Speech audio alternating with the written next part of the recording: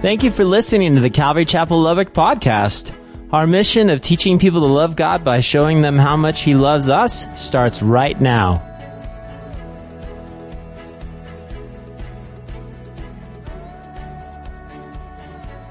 Guys, in a Peanuts comic strip, you guys remember that, Charlie Brown is talking with Lucy, and as they walk home on the last day of school, which we know is coming up for us, Charlie Brown turns to Lucy and says, "Lucy, I got straight A's. Isn't that great?"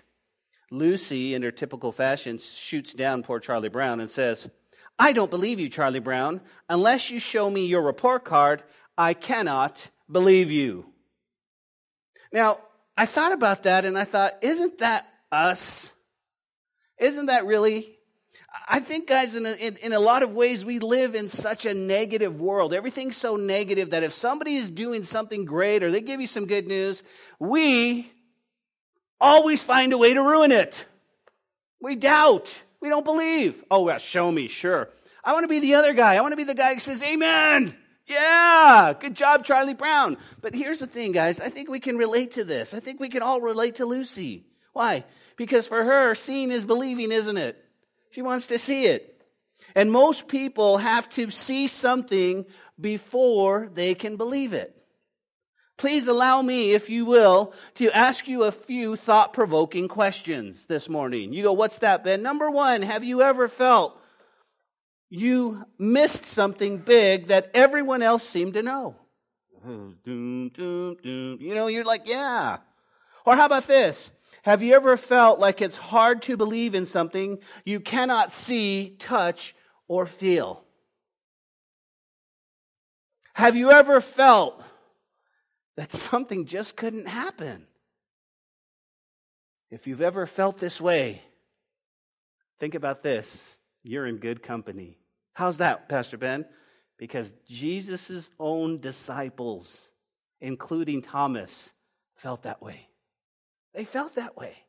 And today, guys, we get a glimpse of Jesus appearing to his disciples in verses 29 through 33. Thomas isn't there. But one thing we can glean from these verses, and I hope it helps you, is that Jesus' disciples, they were doubters too. Oh, no, they weren't stuck with the stigma, the doubting disciples, right? Hey, that's a cool name for a band, isn't it? We're the doubting disciples. You know, John, hey, don't get any ideas, Lori. In John chapter 20, the Bible tells us this, that Jesus showed them his hands and his side. And so that indicates to us, pulling scripture out of the text, the disciples were struggling with the doubt that Jesus is actually risen from the grave. You're like, wow. And then in verses 24 to 29, we see that Thomas joins the gang, right? There he is with the guys. And he doesn't believe that they've really seen Jesus, right? You know what it is to be with your posse, and your posse's like, "Yeah, we seen it." They're like, "Yeah, right. I don't believe you. You guys are just pulling out. That's Thomas. Think about it. Now, one thing that we must file away, that all the disciples doubted, but Thomas goes into eternity with the nickname Doubting Thomas. What a bummer. What a bummer, right? Because when we get to heaven, you're going to see Thomas. And you're going to be like, "Are you the one who doubted?" He goes, "You did too?" "Yeah, but I wasn't. That's not my nickname." Right? That's not my nickname. I was thinking about the name Doubting Thomas, right? And I used to think of Thomas in terms of word association. You guys know what I'm talking about? Let me say this. You already said it, but what's the first word that pops in your mind when you hear the name Thomas? Right? That's the first thing. And I was like, that's true. Then I actually, one day I was teaching children's church in Rio Rancho, and I asked my kids, these are 3rd and 4th graders, and I said, "What's the first word that pops in your mind when I say Thomas?"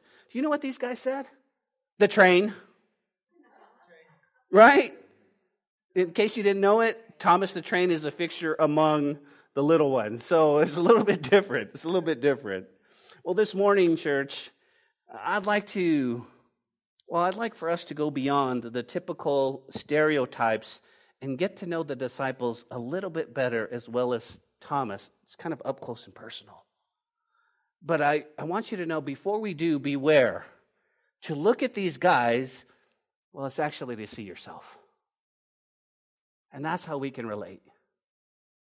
You see, the disciples weren't super Christians. They weren't super spiritual. They were just like you, ordinary people, just like you and me, with struggles and doubts and being skeptical and trying to navigate life. It was a different time, but same people. So by way of reminder, church, remember what we talked about last week. Last week we talked about proof positive that Jesus was alive. Throughout the Gospels, if you recall, there were 10 appearances after the resurrection.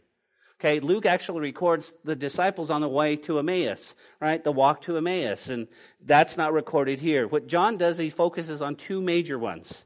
Okay, we talked about Mary Magdalene last week. She was the first woman to see the risen Lord, and as the day goes on, he will appear to his disciples, and days later, he's going to appear to them, but then Thomas is going to be there. Okay, so that's kind of what's going on. Now remember, Jesus, in showing himself to Mary and the disciples in the Gospel of John, as well to everyone else, was proof positive that he was alive. He was alive. Now, going back to last week's sermon, remember, we learned proof positive number one, if you recall, the folded handkerchief. The folded handkerchief. Proof positive that Jesus was alive. Why? Never to die a lonely sinner's death and never to come back to a world that doesn't want him. The folded handkerchief. You're like, okay, I get that. I get that. You see, for Jesus to crumple up the handkerchief, man, he felt welcome. I felt wonderful here, but it was folded. And in the Jewish culture, if you folded a napkin, you say, I didn't feel welcome here. I don't want to come back. I don't want to come back. Proof positive number two, we saw two angels. Do you guys remember them? They were proof positive that Jesus was alive simply because they get to ask Mary, why are you weeping? Mary, why are you crying? And what we learned is you have one sitting at the head and one at the feet. And what we could grasp from that in our everyday life is how to walk in humility. How to walk in humility, right? They weren't fighting, I get to sit at the head, I get to sit at the feet. They don't do that. They simply serve with a glad heart. Proof positive number three, Mary Magdalene herself. Jesus appears to her, and John writes it down. Here's the thing. Know that if you want people to believe your story, back in this culture, you never included a woman. They had no authority. They had no power. You never said, well, listen, I remember a story and I told Tiffany about it. There'd be no credibility in that culture. We're a little bit different today because we're equal and we should all have credibility and power. But back then, they would never say Mary first. He would say, we went to Simon Peter. We saw John. John saw him. Or he was there. And so you see, again, it says, no. Mary Magdalene was the first one who saw him. Well, John, why are you going to write that down? Because it's truth. And Jesus is all about truth. Fourth, proof positive is Jesus then speaks to Mary. Right? He asks her why she's crying and who she's looking for. And what I love about this is it's proof positive because he calls her by name. Don't you love that? She's sitting there and she's got ugly cry and snot coming down and she's missing Jesus. And he says, hey, why are you crying? Who are you looking for? And she's like, whatever she's saying, he goes, Mary. And I love that. Why? Because here's the one thing. I love when you go, hey, man, I want you to know God. But more importantly, I want God to know you. And I want him to call you by name. Oh, I know God. Really? But does God know you? Do you have a relationship with him? You see, because there's a big difference. There's a lot of people who know God or they know a lot about God. They can call on God. They believe there is a God, but they don't have an intimate relationship. They don't know him. They haven't felt his spirit. And so that's important. Mary, yes. You see the gardener? The gardener wouldn't know her by name. Lady, woman, ma'am. No, Mary. Proof positive last week we talked about number 5.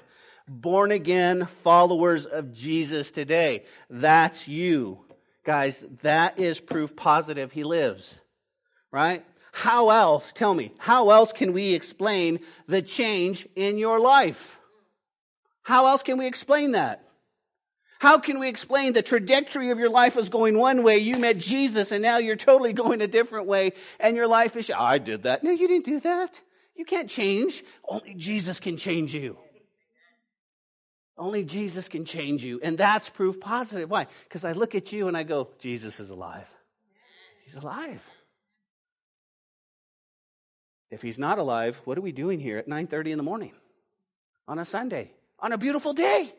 If Jesus isn't alive, Paul says we should be out golfing. No, Joe. I knew when it came out, But he is alive, so Joe's here. Amen? Amen, amen, amen. Well, today we get to see the Savior meet the doubters. So with that as our introduction, let's jump into our text. Guys, let's look at verse 17 as a run and go so we kind of get the feel. Jesus said to Mary, don't cling to me, for I have not yet ascended to my Father. Notice the instructions. But go to my brethren and say to them, I'm ascending to my Father, your Father, to my God and your God. And Mary Magdalene came and told the disciples that she had seen the Lord and that he had spoken these things to her. Now, before we jump on, I wonder what time frame that is. Because listen, if I'm seeing Jesus and I'm going to hang on to her, I think I'm going to hang on to him just a little bit longer. Jesus says, go tell the disciples, okay, I will. Right now, Lord? Well, whenever you're ready. Okay. Just hang on to him. Sometimes you probably have to, okay, Mary, go. Go, okay, but I don't really want to. Go, Mary. So Mary goes and she says to the disciples, I found the Lord. Verse 19, that's where we pick up our story. Then the same day at evening, being the first day of the week, when the doors were shut, where the disciples were assembled for fear of the Jews, Jesus came and stood in the midst of them, and he said, peace be with you. How many of you have a New King James Version Bible? You notice the B is in italics, which means it wasn't there in the original language. So what he's saying is peace with you. Okay? You just want to mark that down. Okay? So it's Resurrection Sunday, the first day of the week. Later on, Mary finds the disciples and tells them, I've seen the risen Lord. I've seen the risen Lord. Now, I want you guys, put yourself in Mary's sandals. Put yourself in the disciples' sandals. She comes to you and says, I found Jesus! And the disciples go, shh.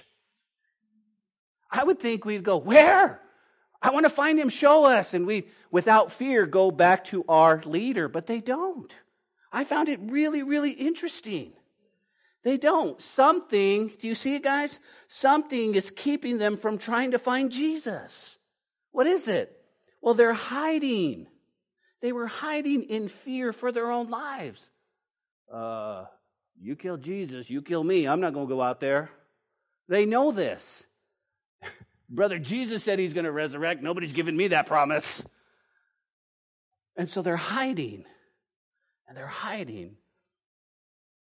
Now note, wherever the disciples are hiding, they made sure the door was secure, right? They made sure. Could you imagine? They're sitting there and I don't know what's going on Sunday morning. Jesus is supposed to resurrect. We ran to the tomb. I don't know. And then you hear a boom, boom, boom. Right? Shh. Don't say a word. And again, they're just freaked out, guys. They're freaked out. And John writes, and he says, man, the doors were shut, and they were secure. And the disciples were hiding in fear. Now, Pastor, why do you bring that up? Because I was thinking about this, and I was thinking, listen, let's compare that to our lives. I believe that so many times in our lives, that could be us. You go, Pastor, what do you mean? How so? Think about it. In our walks today, there are times when we're more fearful of man than God. We're more fearful of man. Well, like how? Like, what do you mean? Well, the thing about it is that if we're honest, we truly care what people think, and we fear what they think and how they're going to treat us and who that is more than anything else, than being obedient to God and who God has called us to be. We want that. Guys, we walk in fear at our jobs sometimes. Does your boss know you're a believer? Well, we're all Christians at our job. Does your boss know you're a born-again follower, no holds barred, in the pool, follower of Jesus. We walk in fear at our homes sometimes. Well, our family doesn't believe like we do, but you've got sometimes. What about with unbelievers?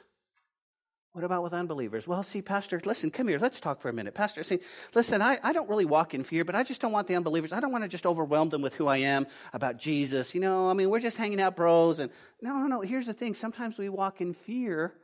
We walk in fear, and we're like the disciples.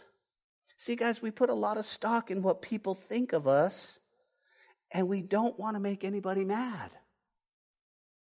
We don't want to make anybody mad. I also believe, guys, that many people hide. Listen to this. We hide not in a room with the door shut, but we hide in a false identity. A false identity. Now let that soak in. You go, Pastor, I'm not sure what you mean. A lot of us do. We hide in a false identity of who we really are because we're afraid of what people might think of the true us. Can I get a witness? We do this. It blows my mind. I'm not saying that it's a bad thing. I'm saying that sometimes we don't even know who we are anymore. Because we act one way, one place, and then we act another place, and we just don't want to make people mad, and we're afraid. And I think we just hide in a false identity. And I got to be honest with you, church. At times I got to search my own heart to make sure I'm not trying to be something that's other than who God created me to be. And that's easy to do in the ministry because I'm the pastor, you see. And I have to walk around and say, yes, hallelujah, praise the Lord, brother. And I don't want to be that. I just want to be who God made me to be. I was thinking about this at Josh and Amanda's wedding, right? Because they know I'm the pastor, and I'm out there, and I'm dancing with my granddaughter, and we're having a good time, right? I'm dancing. I was wondering if anybody thought, hey, can Christians dance? Right? Should the pastor be out there dancing? You know what the answer to that? Can Christians dance? Some can, and some can't. I'm telling you right now. Just saying, okay? Some can't. But I just want to be, right? I just want to be who God, and I was thinking about this. And I bet if we looked at the text, we could look at the disciples and say, man, you guys are suffering in fear. You're in fear. You're hiding and hoping. And I love the way that one pastor put this. Listen to this, and you can jot this down if you write very fast. But he says, the purpose behind the suffering you are going through is to push you into a new freedom from the false definitions of who you are. Let me say that again, guys.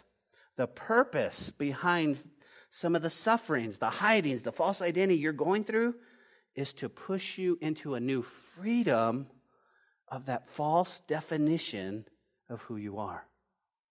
In other words, God wants us to be authentic. He wants us to be real. The problem is that Christians are too judgmental on everyone else. You see, you're not supposed to look like that, brother. You're not supposed to act like that, sister. This is who we are. And we want to be authentic and real. And when someone's broken and someone's hurting, brothers and sisters who go, man, I know how you feel exactly. Exactly. You might walk out the door and go, they're judging me. They're going to think I'm a weak Christian. We're going to go, you know what? We need to pray for our sister because I know what that's like.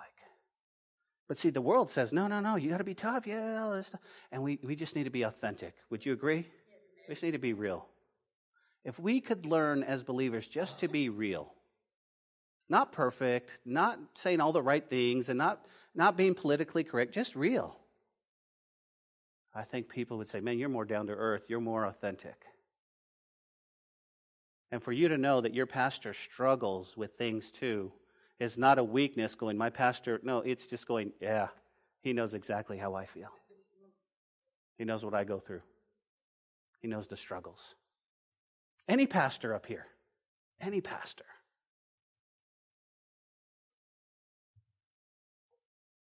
Guys, when it comes to life, many folks hide in fear of who they really are because they think people won't like them if they knew all the flaws, all the mess-ups, all the shortcomings, all the warts, all the pimples. But what I love is Jesus shows up and he says, peace with you. Peace be with you. And right here, guys, you can, if you're taking note, jot this down. Right here, the Lord transforms the disciples from fear into courage. From fear into courage. For one thing, notice, he came to them. We do not know where these 10 frightened men, met behind locked doors, but Jesus came to them and reassured them, peace be with you. And I love that, right? Because if you're really feeling this message, guys, you know that no matter where you are in fear, Jesus can come to you right now. If you come to church and you're like, praise the Lord, hallelujah, how you doing, brother? And you go home and you're like, oh my gosh, I'm so depressed, I'm so broken. Jesus can show up there. I love that. And what I love is that he comes in and he says, peace be with you. Peace with you. But you need to understand this isn't the standard greeting. Like we say hello or good morning. That's not what he's saying. What he's saying, he's trying to convey more to their hearts that he is the peace. He is the God of peace. That's what he's trying to say. But the problem is that they're still in doubt. Notice verse 20. And when he said this, he showed him his hands and his side. Then the disciples were glad when they saw the Lord. So here's the thing. The text indicates that Jesus said, oh, peace be with you. Let me show you. And it blows my mind because we know that what Peter and John ran to the tomb. They didn't see Jesus. They saw an empty tomb. And then they went home. So they're probably talking about, we saw an empty tomb. But that doesn't know if we're risen, right? Don't we doubt a lot? That doesn't mean he's risen. What if somebody stole the body? Those Romans, those Romans. Well, it's not only the Romans, but it's the priests. It's the high priest. They probably stole the body. Well, why would they steal the body? And they're going all around and around. Jesus comes in and he says, hey, peace be with you. He says, look. And they were doubting. But when they see it, the Bible says, and the disciples were glad when they saw the Lord. And so from here, they go from fear to faith. From fear to faith. Listen, Jesus wants to take you from fear to faith. But you got to let him. He wants to take you from doubt to joy. Proof positive that he's risen. What he's doing to the disciples, guys, is he's giving them, listen, tangible evidence that he's real, that he's alive. What would you think? You're in a room, you're huddled with your posse, there you are, you're drinking coffee. Okay, I made that up. But nonetheless, Jesus shows up. I'm thinking a ghost, right? I'm thinking food additives. My mind just exploded. What am I seeing? But he says, I'm real, guys, I'm real.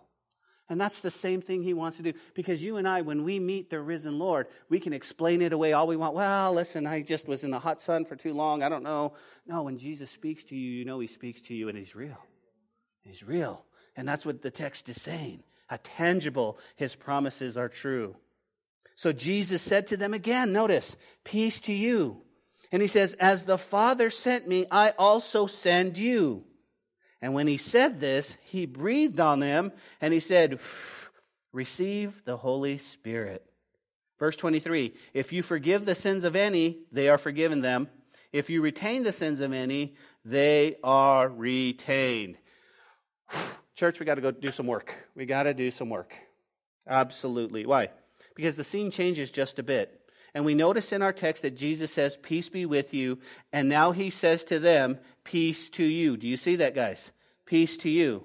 The first piece, jot this down, the first piece is a peace with God based on his sacrifice on the cross. Okay? So the first thing he wants us to do is he doesn't want us to be at war with God anymore. So he says, based on my sacrifice, you can have peace with God. That's what he means by the first one. But now he steps in and he says, look at my hands, look at the scars, look at my side. Peace to you. What's the second one mean, Pastor? The second one comes from God, or the second piece of God comes from his presence with us. Isn't that a beautiful picture of the gospel? The first one is that we're at war with God. We're sinners. We're not going to make it to heaven. And he says, peace to you. And all of a sudden you're like, I'm not at war with God anymore. But what's the peace that I need? Oh, the presence of the living God inside me.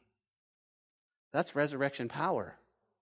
If you've got nothing from my other messages on resurrection power, the one thing you want to take home is resurrection power gives you peace in life. Even in the midst of a storm, he gives you peace.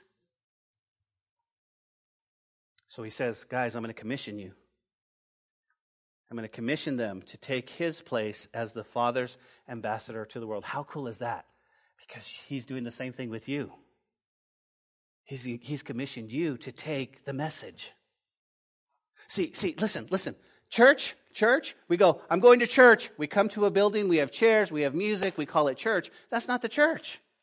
That's just a building we meet at because he wants to commission us to go out to our jobs. I think about the people you're going to meet tomorrow who need Jesus, that would never come here. They don't even know the shopping center exists. And they're going to come in, they're going to go, and you're going to say one word to them. You're going to say, how you doing? And they're going to start crying, and they're going to tell you, my kid is flaked out. I have a prodigal daughter. My husband's wigged out. He's having an affair. And you're going to get all this stuff, and that gives you an opportunity to share Jesus. See, that's the beauty of the church. We get equipped in here, and he sends you out there. And that's what he's doing to his disciples, okay? That's what he's doing, right? And so keep this in mind. The action is personal and individual. And what does he do? He says, he breathes on them and he says, receive the Holy Spirit. Receive the Holy Spirit. Now, we have to do some work. Why? Because we know later on, we're going to see later on in Acts that they're going to receive the Holy Spirit in the upper room, tongues of fire, Acts, right? You just know that, okay? That was corporately. That was corporate going out. Here he's just individually breathing on them, and it's just more to fulfill his commission. We have the same thing, but you would go, oh, well, I thought the Holy Spirit fell back in the book of Acts when Jesus ascended. He goes, receive the Holy Spirit. Go do my work. Now, he says something very, very interesting that we have to address. Notice what he says. He tells his disciples, if you forgive the sins of any, they are forgiven them. If you retain the sins of any, they are retained. So right off the bat, we go, whoa, does man have the authority to forgive sins or retain sins? What's the answer, church? No, only God has that, right? But you'll have pastors and preachers and men go, and they'll kick people out of their church because they go, listen, I'm holding they take the authority of God. What's the text really saying? The text is saying this. Remember, in context, he's talking about commission. And he's saying this. Remember, we as believers, when we share the gospel, we are actually announcing the forgiveness of sins, not creating it.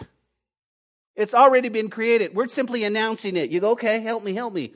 In other words, when we proclaim the gospel, we are in effect forgiving and not forgiving sins, listen, depending on whether the hearer accepts it or rejects it, the Lord as the sin bearer.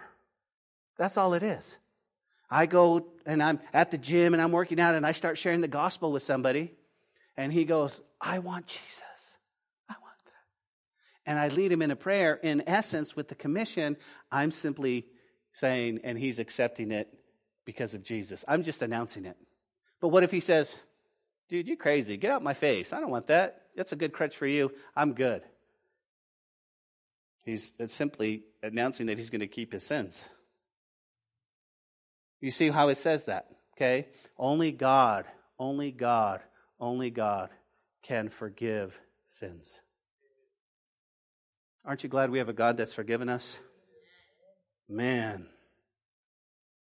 So now the Savior is going to meet the doubter. We're going to shift over to Thomas. Look at verse 24. Now Thomas, called the twin, so we know he's a twin. We don't know nothing about his twin. But we know he's a twin. We know he's one of the 12. He was not with them when Jesus came the first time. The other disciples therefore said to him, we have seen the Lord. That's their cry. We've seen Jesus. We've seen him. Are you kidding me? Look at Thomas's response. So he said to them, unless I see his hands, the print of his nails, and put my finger into the print of his nails, and put my hand in his side, help me, church, I will not believe. His guys gathered together, and he's like, guys, listen up. I've seen Jesus. I've seen him. He's real. He's amazing. And Thomas goes, psh, I don't believe you. I don't believe you. No. We've seen him. He showed us the nails. They're in Israel. It's amazing. Nah, y'all just playing. I started to think about this, guys. And I remembered that Thomas was not present at the first meeting. You guys got that? And I started to think about that. And I wondered how many things we miss by being absent from the local assembly. How many things we miss when we go, I'm going to church today. It's kind of nice out. I want to hear Pastor Ben. No. Listen, guys, there's so many things we miss, guys, when we just absent. And let me tell you this. Listen, you think that coming to church is me talking, you sitting, but it's more than that, because when you interact with people, God has given you gifts to share with somebody who really needs it. And although you get a lot out of the sermon, okay, that's just for me, okay? That's just my own, right? Because you put me down just a minute ago. So anyways, you might get more from a great conversation out those doors, from somebody who knows what you're really struggling with. Because God has gifted you guys. Okay, I'm going to put a guilt trip on you. Y'all ready to go on a guilt trip? Yeah? Then we'll go to Vegas, but guilt trip right now first. We miss out when you're not here. We miss out on your gifting. So when you don't come, you're really ripping off the body of Christ. There's a grip trip right there. There it is. Okay? You're really ripping off the body when you're not here. Amen. Now, back in our text. They told Thomas all about the nail prints and the side wound, and Thomas says, unless I actually see tangible evidence, I won't believe. Now, here's my question, guys. I don't know if you caught it. Was Thomas saying he doesn't believe the disciples' report? Because you know how we are with our friends, right?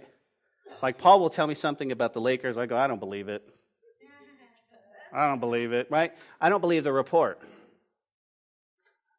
Or is he saying, I don't believe Jesus resurrected? What's his belief, right? Why is that important, guys? Why is it important? Listen, jot this down. What we believe about Jesus determines how we behave. What we believe about Jesus determines how we behave.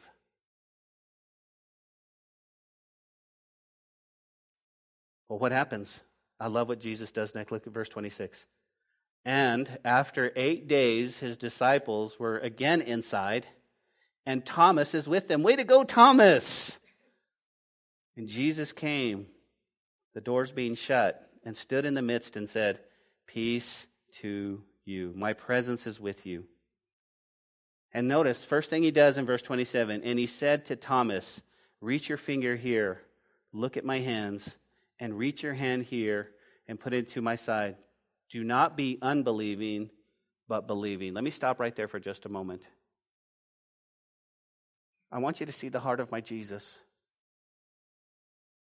He doesn't chastise Thomas for doubting, for being a skeptical.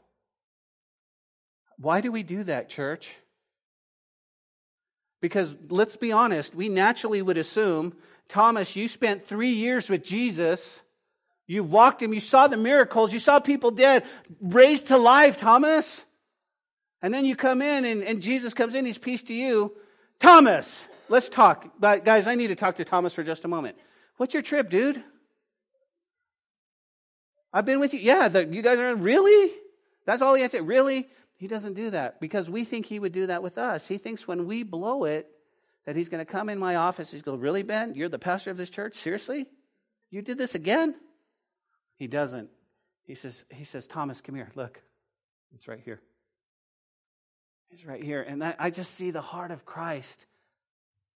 And so many people make him out to be this God that's just going to pounce you.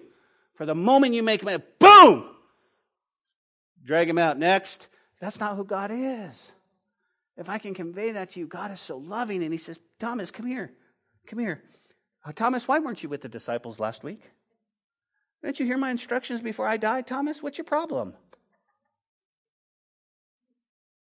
Can we replace Thomas with somebody else? Is this dude's a doubt. No. He says, reach your finger here. He says, Thomas, don't be unbelieving, but be believing. Look at Thomas's reaction. And Thomas said to him, my Lord and my God. Now this is very profound, guys. Don't miss this. Don't miss this. Jesus comes in the next Sunday and immediately says, peace to you. And without another word, he goes straight to Thomas. Here's what I love. I love that when we doubt in our hearts, Jesus moves past the doubt to reach the heart.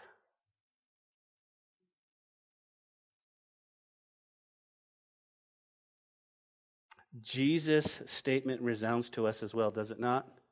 Because he says what? Do not be unbelieving, but be believing. Now, I want you to underline this. Why? Because I want you to note Thomas's response. This is the first mention of all the disciples of Jesus being Lord and God. Right here. Thomas looks at him and says, my Lord and my God. First mention. This is an incredible, incredible response to someone who's believing. Think about it, guys. Think about it. My Lord and my God. Up until this point, he's been the Messiah. He's been Yahshua. He's been showing us the Father. And Thomas goes, you're both Lord and God. But Ben, I've heard some skeptics say that Jesus wasn't God and he was a smaller God. No. Listen, he was fully God and fully man. That's why we got to put our faith and trust in him. And Jesus said to him, Thomas, because you have seen me, you have believed. Blessed are those who have not seen and yet believe. Guys, that's a verse you want to underline. Underline verse 29, highlight it. Why? Because Jesus just blessed you. He just blessed you. And I looked at the word blessed, and it's, oh, how happy and secure and just blessed. Why? Because none of us have seen Jesus physically, have we? We've seen him in the lives of others. We've seen him in a sunrise. We've seen him in a sunset. We've seen him on a cloud. We've seen him in a rainbow after a nice downpour. But we've never seen him physically. And he says, but because you guys believe, he says, you're blessed. You're blessed. Thomas, now listen, I love being a part of this group that hasn't seen Jesus, but is blessed. But I think I still would like to see him, you know. Lord, can I be double blessed? But Jesus, you're blessed. You're blessed because you haven't seen him and you believe. So how do you believe? By faith. Do you really believe? I mean, here's again. Let's close our study. Let's close our study, and with a simply profound question. I think the worship team is going to come back up and do a song, but let me just do this. Let me ask you this question. And I said before, do you believe? Okay, but listen, do you really believe? Why? Because the Greek word is different than what we've been taught through the ages. You go, what is it? The Greek word for believe, it's made up of 3 Greek words. It's pisteo, to have faith in respect to a person, to entrust. That's what you want to do. The other word is pistis, P-I-S-T-I-S, and it means you're persuaded to have reliance upon Christ for salvation. So first and foremost, guys, you have faith, you believe in Jesus, and then you have your reliance is upon Jesus to be saved, nobody else. Believe doesn't mean your heritage, your religion, your background, your ethnicity, whatever it is. It says you don't believe in any of that to get saved. You only believe in Jesus. And the last one is pitheo, to be convinced with confidence. I go to Sister Lisa and say, how do I know you're saved, Lisa? And Lisa says, with confidence, because Jesus is my Savior. Beyond a shadow of a doubt. Now, I could argue with her all day long, but with confidence, she goes, You're not gonna get me to doubt. I know, my God. I go to Amanda and say, Amanda, tell me, why do you? Because I love Jesus. Are you sure? Because you grew up a certain religion. You might be Baptist. You might be whatever it might be. And she goes, that's not it. Because it's not about religion. It's about a relationship I have with Jesus. And I believe that. And I say, so, Sister Lisa, Sister Amanda, Christianity makes you perfect? You say, no, we're far from perfect. God sees me as perfect. Can I get an amen? Because he sees his son. That's what I'm convinced about. And so the question again,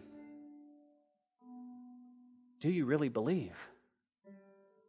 Do you have faith in, beyond a shadow of a doubt, in Jesus? Are you persuaded? I am relying upon Christ for my salvation, and I have the utmost confidence that I'm going to be saved.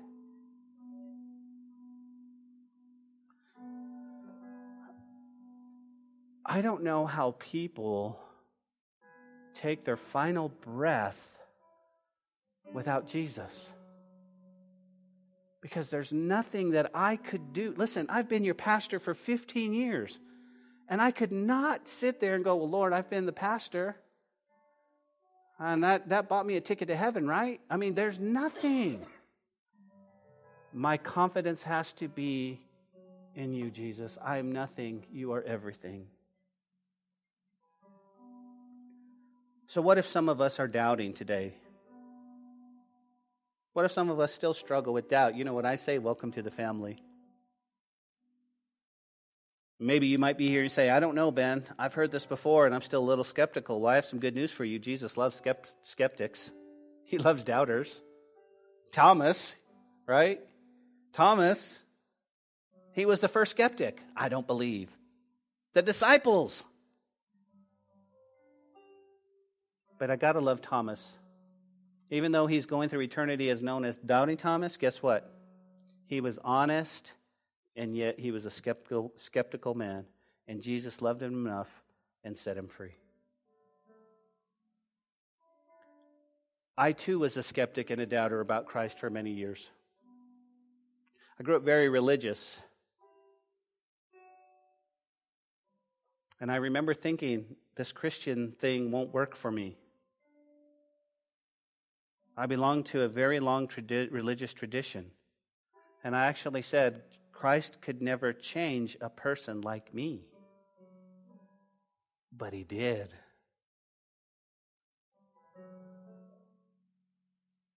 Why? Because Jesus is an expert at changing skeptics into believers. In fact, it's been said that skepticism, doubting, is the first step to belief. So my prayer is not that you've come to a church and not that you have a label as Christian, but that you believe. That you believe. Don't be unbelieving. Be believing.